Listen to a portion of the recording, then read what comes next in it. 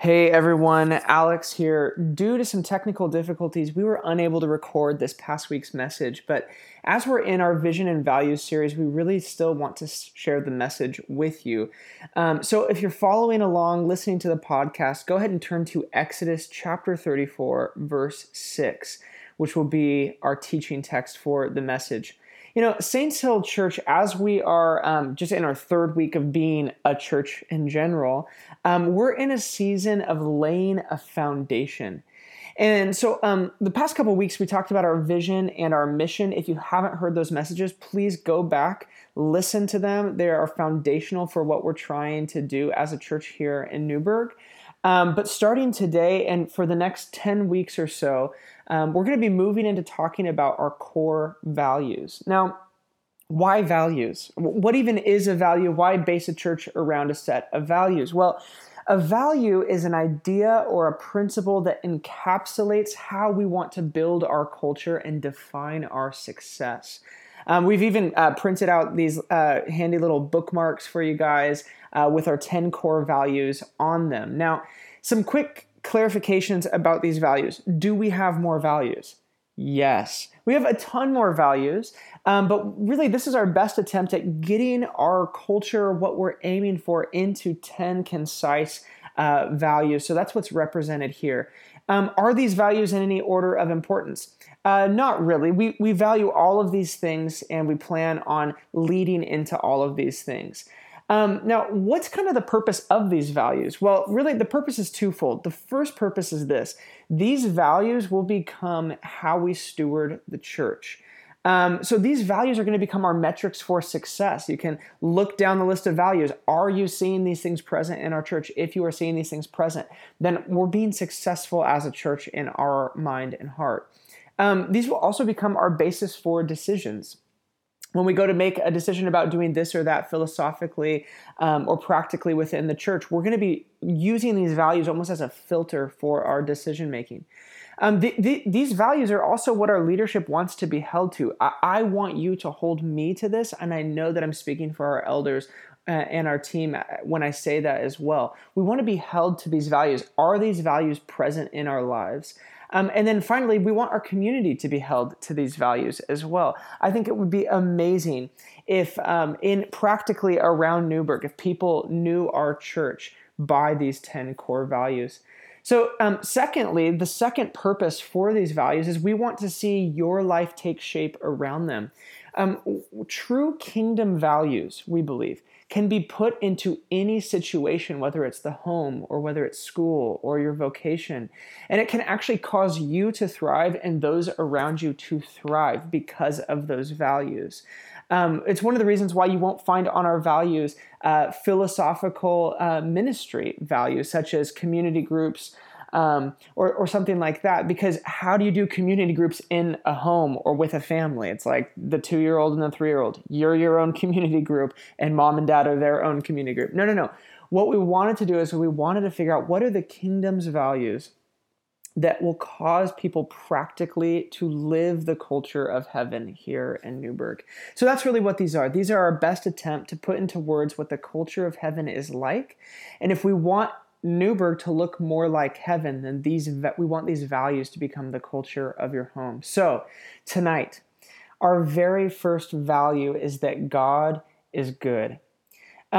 This context for this passage in Exodus 34 is Moses asking what the name of God is. He says, "Who are you?" And when he says that, when he asks for God's name, he's not just asking for a title, he's asking for a character.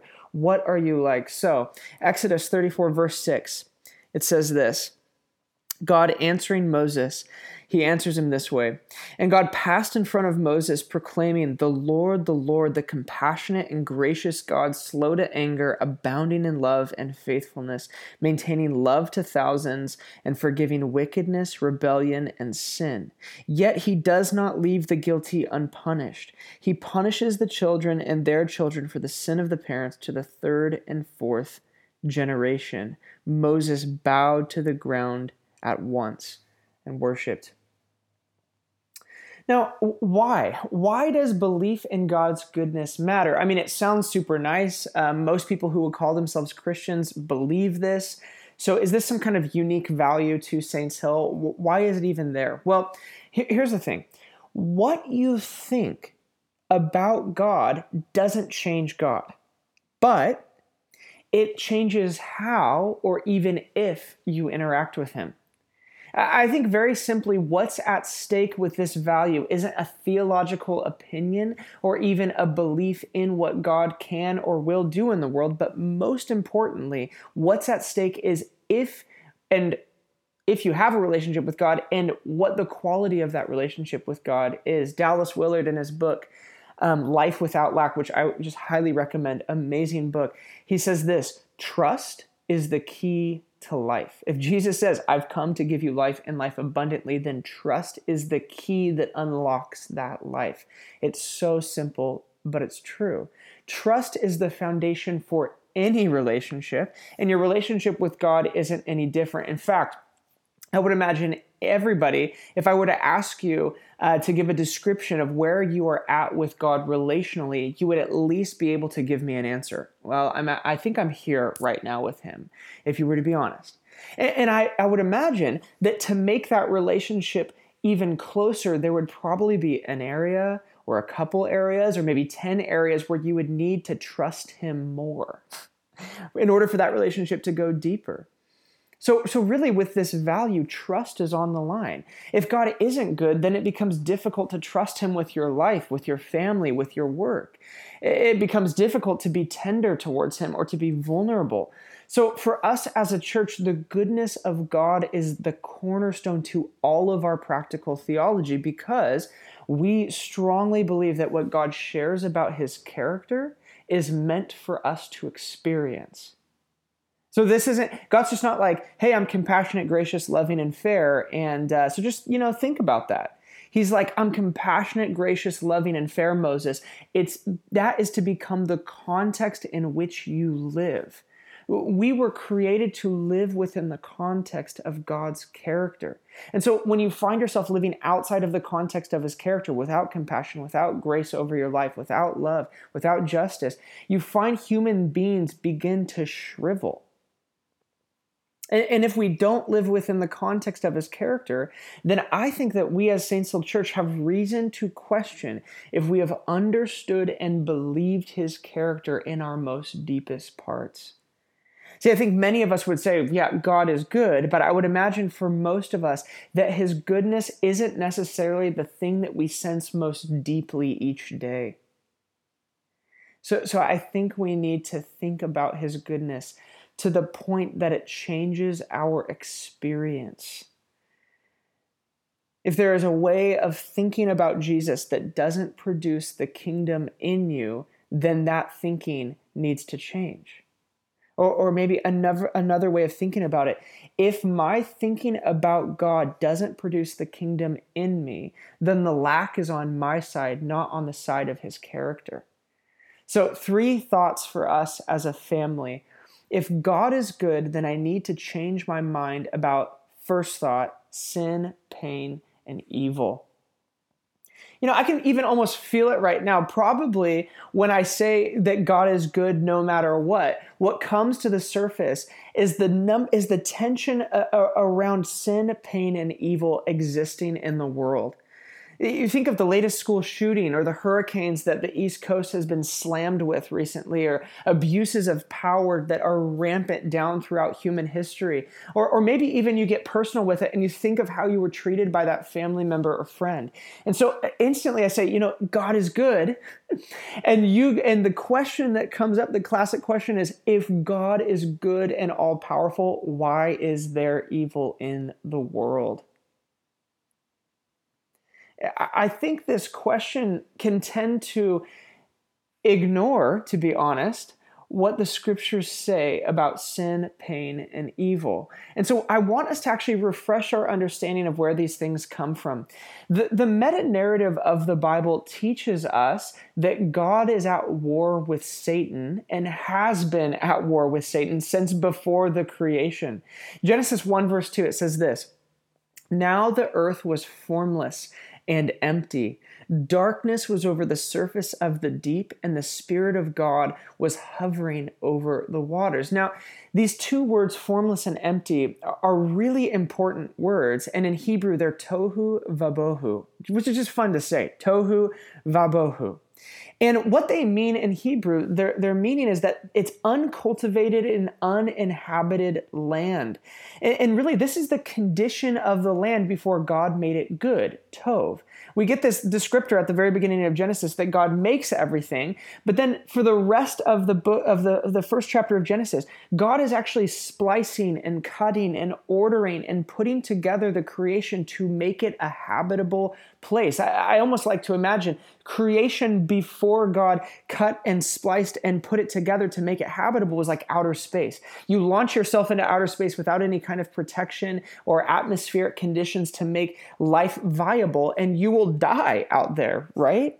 And so it's almost like that. It's this formless and empty space that isn't suitable for humans or for animals. And in the ancient mind, what we have to understand is that when they would have heard that the earth before God spliced it and created Eden in that creation, that it was formless and empty, it was tohu vabohu, in their mind they're thinking, it's chaos. It's chaotic. And chaos in the ancient mind, it is closely related to evil, honestly. So they would have read this and they would have said, wow, the earth before God made it habitable for us, it was chaotic and evil. It was scary. There's the surface of the deep. There's darkness over it. The Spirit of God is hovering over the waters. It's like, whoa, what's going on? Now, water also for the ancient Hebrew mind, water is chaotic, unpredictable. It can cause massive levels of destruction. And so water is also this, has this connection with evil as well. If you notice in Revelation, in the new heavens and new earth, there's no longer a sea. Why is that? Because to the Hebrew person, to their mind, the sea is associated with evil. And there we have in Genesis 1 verse 2 that the Spirit of God is hovering over the waters, right? So they're thinking, oh, okay, so it's chaotic. Now, it's not just chaotic, but it seems through the meta-narrative of Scripture that there is a war that is taking place. There's this enemy soldier in the snake who somehow has gotten into the garden and is beginning to thwart the plans of God. Where did he come from? Who is he? What is he doing in God's good creation? Well, the truth is this, is that Satan has already fallen.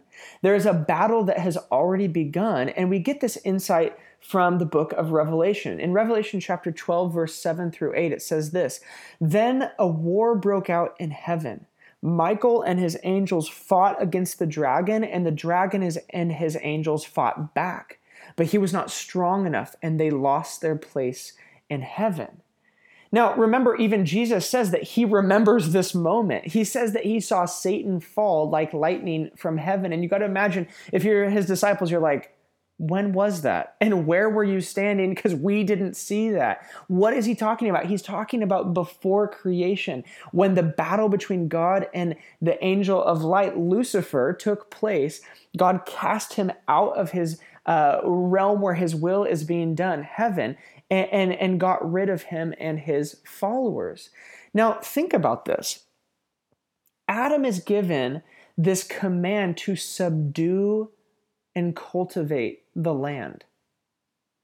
Now, this word subdue in Hebrew has a meaning that is related to conquering in a military sense. So he's supposed to, in a military sense, conquer the land and to cultivate it. Why is that? Well, one way for us to think about Eden is that it is the military outpost of God's light taking over and pushing back the darkness.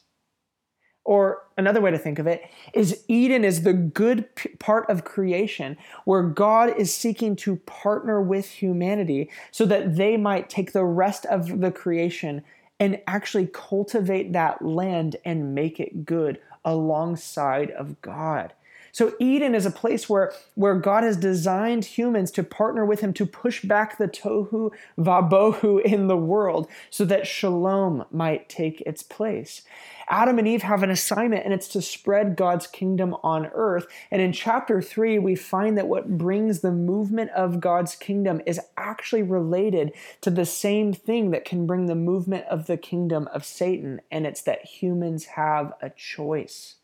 Humans have agreement, and whoever they agree with, that's the kingdom that they spread.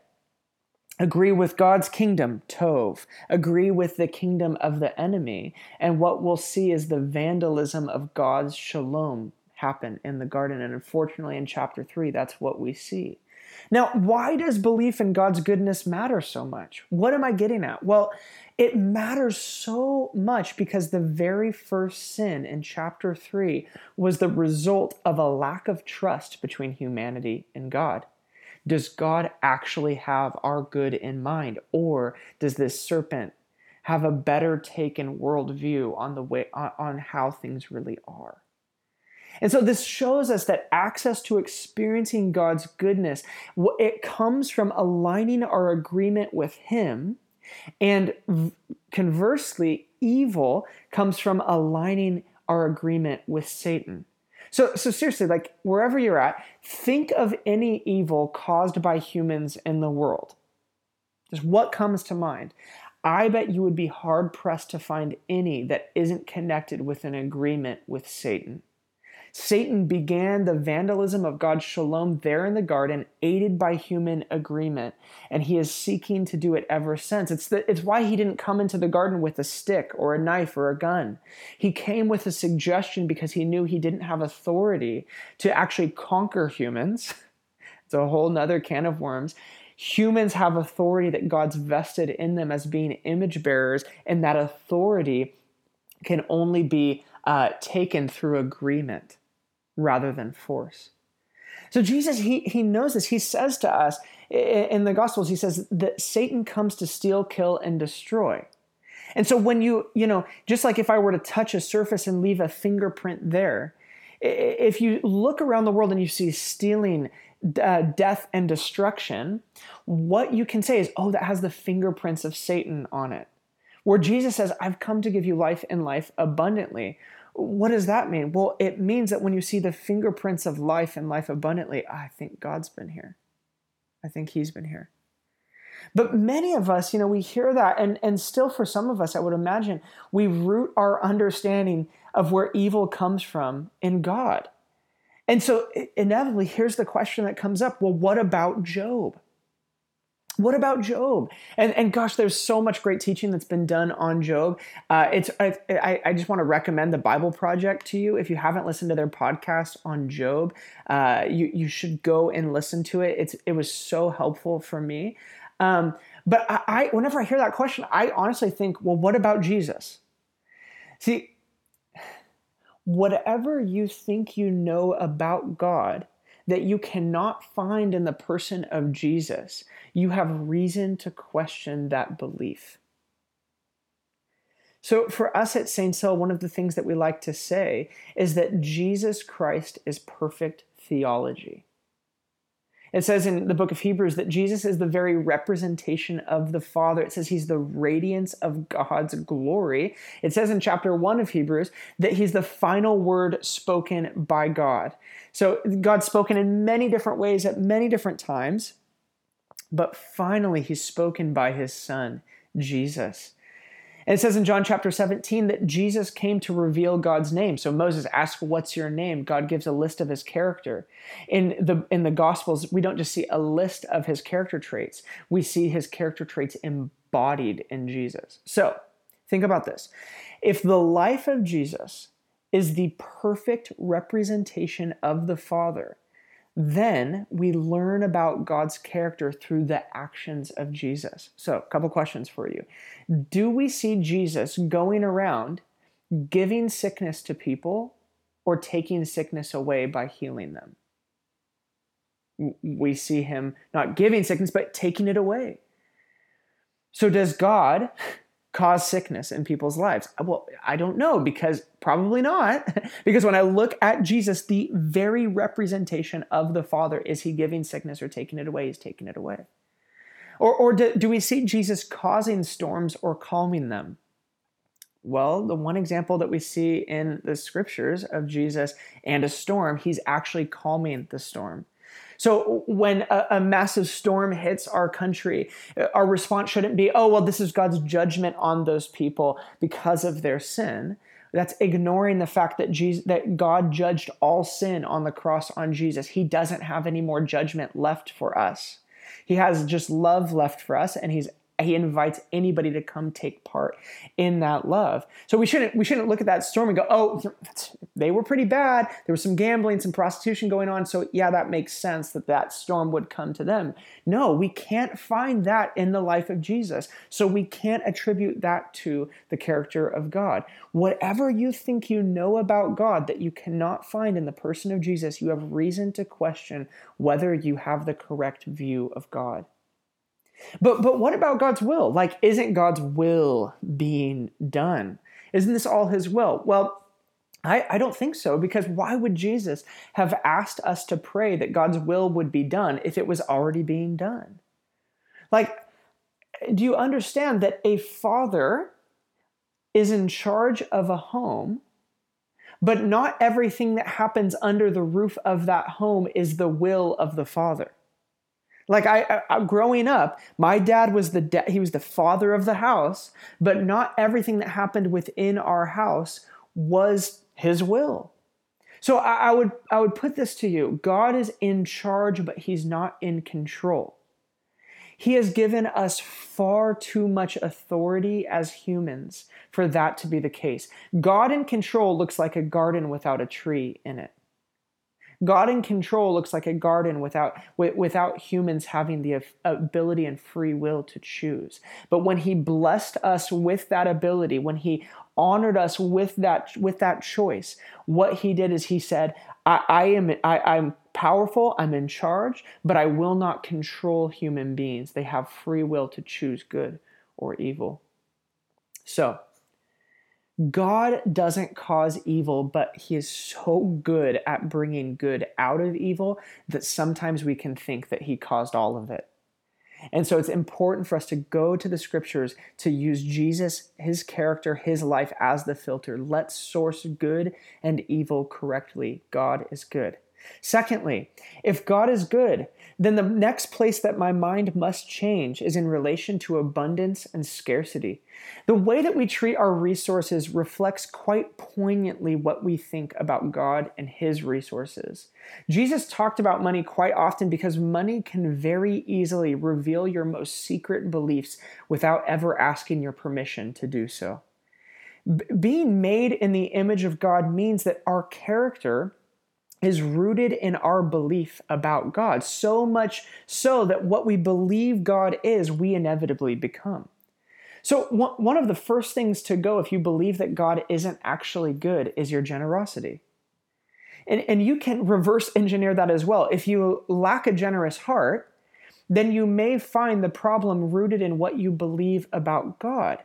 You may actually question, well, does he have my best interests in mind? I'm not even sure that he really likes me all that much. I don't know if I can trust him to provide.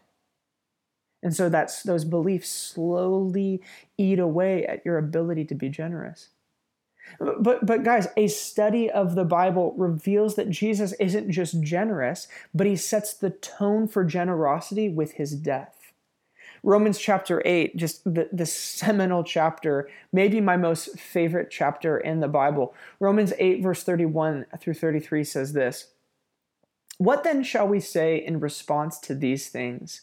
If God is for us, who can be against us? He who did not spare his own son, but gave him up for us all, how will he not also, along with him, graciously give us all things?"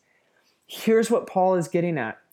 He says this: the one who paid this high price for you, and that high price for you was his life, when he paid that price with his life, it didn't deplete the resources of heaven. It set a standard for the type of love and the type of forgiveness and the type of gifts God wants to give you throughout the rest of your life. So rather than it being this thing that depleted the resources of heaven, it set the bar for what God thinks you deserve and what he wants to give you throughout your life. So if he set the standard with his life, how will he not also give you everything else? So in every situation, this has to become, this is a heavenly way of thinking. This is what it means to renew our minds in every situation. When the bill comes, when the doctor calls, when that situation at work goes sideways, when the relationship is breaking down, in every situation, no. The standard for the way that God wants to bless me is with his life. So he's going to give me the rest. I actually get to walk in faith based on Romans 8:31 because how he's given everything, won't he give? What he's given his life, won't he give me everything else included? So we need this belief, guys, to move from the orphan mentality to the thinking of sons and daughters. How many of you guys understand that when we were brought into Christ, it says that we were adopted into a new family? And when we're adopted into a new family, what that means is that we have a new way of living. There's a whole new family code. It's like we get a new last name. And so when we start thinking things that aren't congruent with the new last name, the scriptures are so vital for us to come in line with them and say, oh, I actually can't believe this way any longer because I've been adopted into a new family. See, more often than not, I think we think of God as being the angry at worst or stingy at best father who is more stressed out by work and bills than a father who is carefree with an answer to every problem. So which is the correct view? Jesus says that God is a good father who gives good gifts. We should believe him. Jesus says that God is a good father who gives good gifts, and he said he compares the good gifts that God gives to the kind of gifts that fathers and mothers give here on earth. He's like, you guys give good gifts, but God gives even better gifts. And any parent knows you are literally, when Christmas rolls around or the birthday rolls around, you're literally scheming together to figure out how best to just blow your kids' minds with that gift. I'm not a parent, but this past week, my wife is a nanny, and there's these 3 boys that she nannies in Portland, and just phenomenal boys. They're so fun. We've been around their family for the past 3 years or so. And this past week, the parents got away, and so they came and stayed with us. And I went and picked them up from school. And it's like when Alex picks them up from school, it's like no question. If we're getting ice cream, it's just where.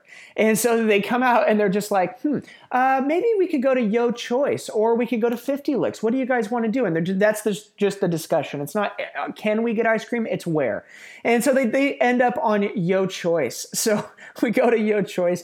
And I told them, I'm like, look, guys, I'm going to actually get the amount of ice cream, and then you can pick whatever toppings you want, okay? Because look, those levers are up high and gravity just helps you, and your eyes are bigger than your stomach. You're just going to get so much. So we get in there, and they just ignore that altogether. They get their bowls and they just go to town. So they just got tons of ice cream, and they get their toppings. They go buck wild, and then we get into the car, and finally one of them says to me, "Thank you, Alex."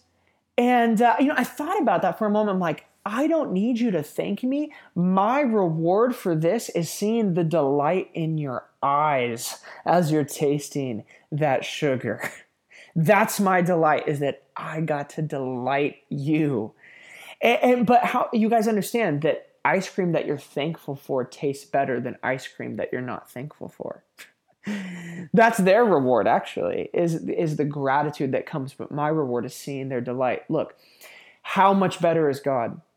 If God is good and he has an abundance and he has promised to give us all things in Christ, then my response to lack in life cannot be with just what I have in my resources. It must be a response that takes into account what my Father's resources are and what my Father's disposition towards me is.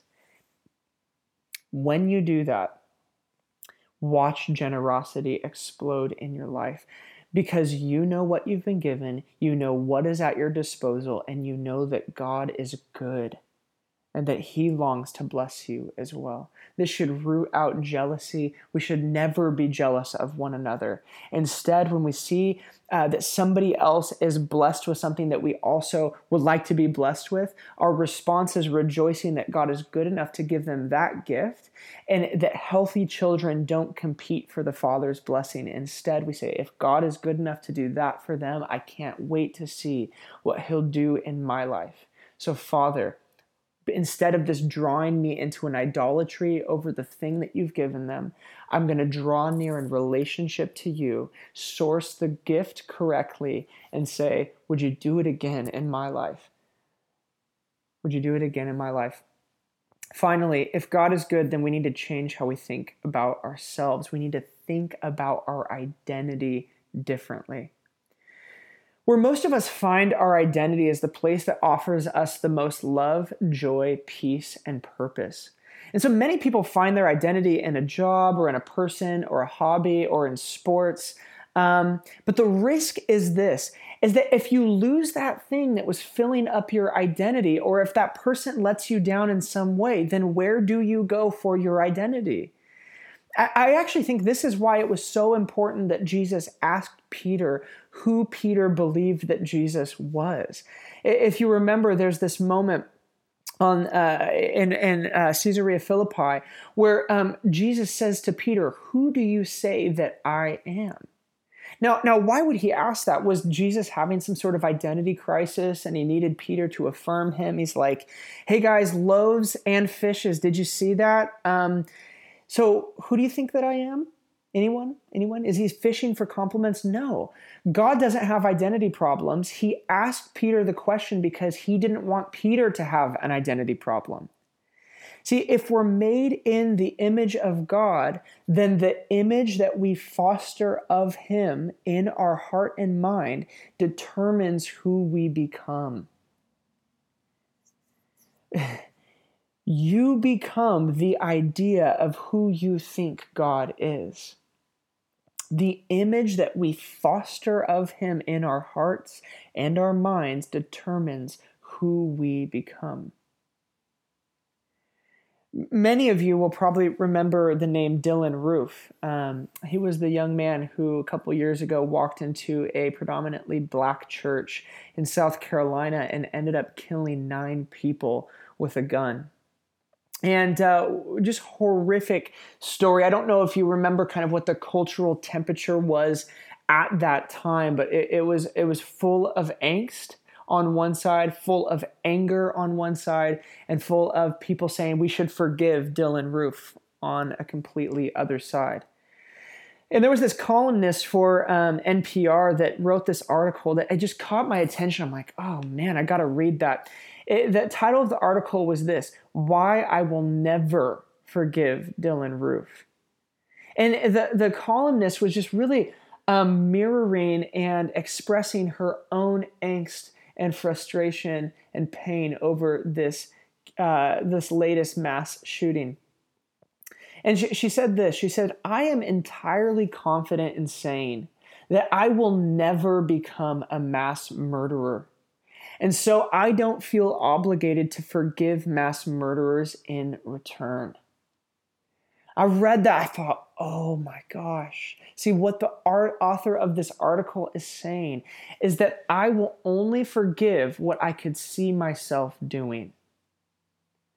I'm God, essentially, and I will choose who is forgiven based upon my own morality.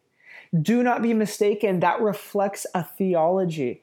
It reflects a theology that God doesn't really forgive, that he isn't really that good. So come on, guys, we don't need to forgive either. Let your own moral compass become the standard for which you decide who should be forgiven and who shouldn't.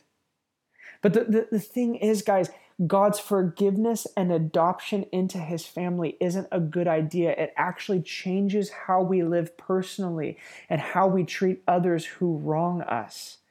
So God doesn't forgive us based on whether or not he could see himself doing what we did. Instead, Ephesians chapter 4 teaches us that his actions towards us, his heart towards us, it's not, those things are not based in human lack and what seems reasonable, but they're based on the riches of his glory. So God isn't up there thinking, well, gosh, I wouldn't have done that, and so I'm not going to forgive that. He says, how much love, how much mercy, how much forgiveness do I have to pour out? That's the measure I'm pouring out on all of humanity to anyone who wants it. What this means is that your sin doesn't eat away at his love, his sacrifice, or his forgiveness.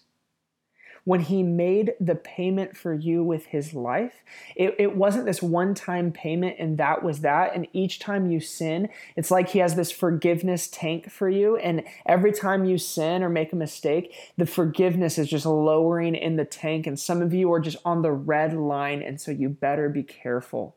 No, his death and resurrection was a mark for the kind of love and payment he will make for you for the rest of your life.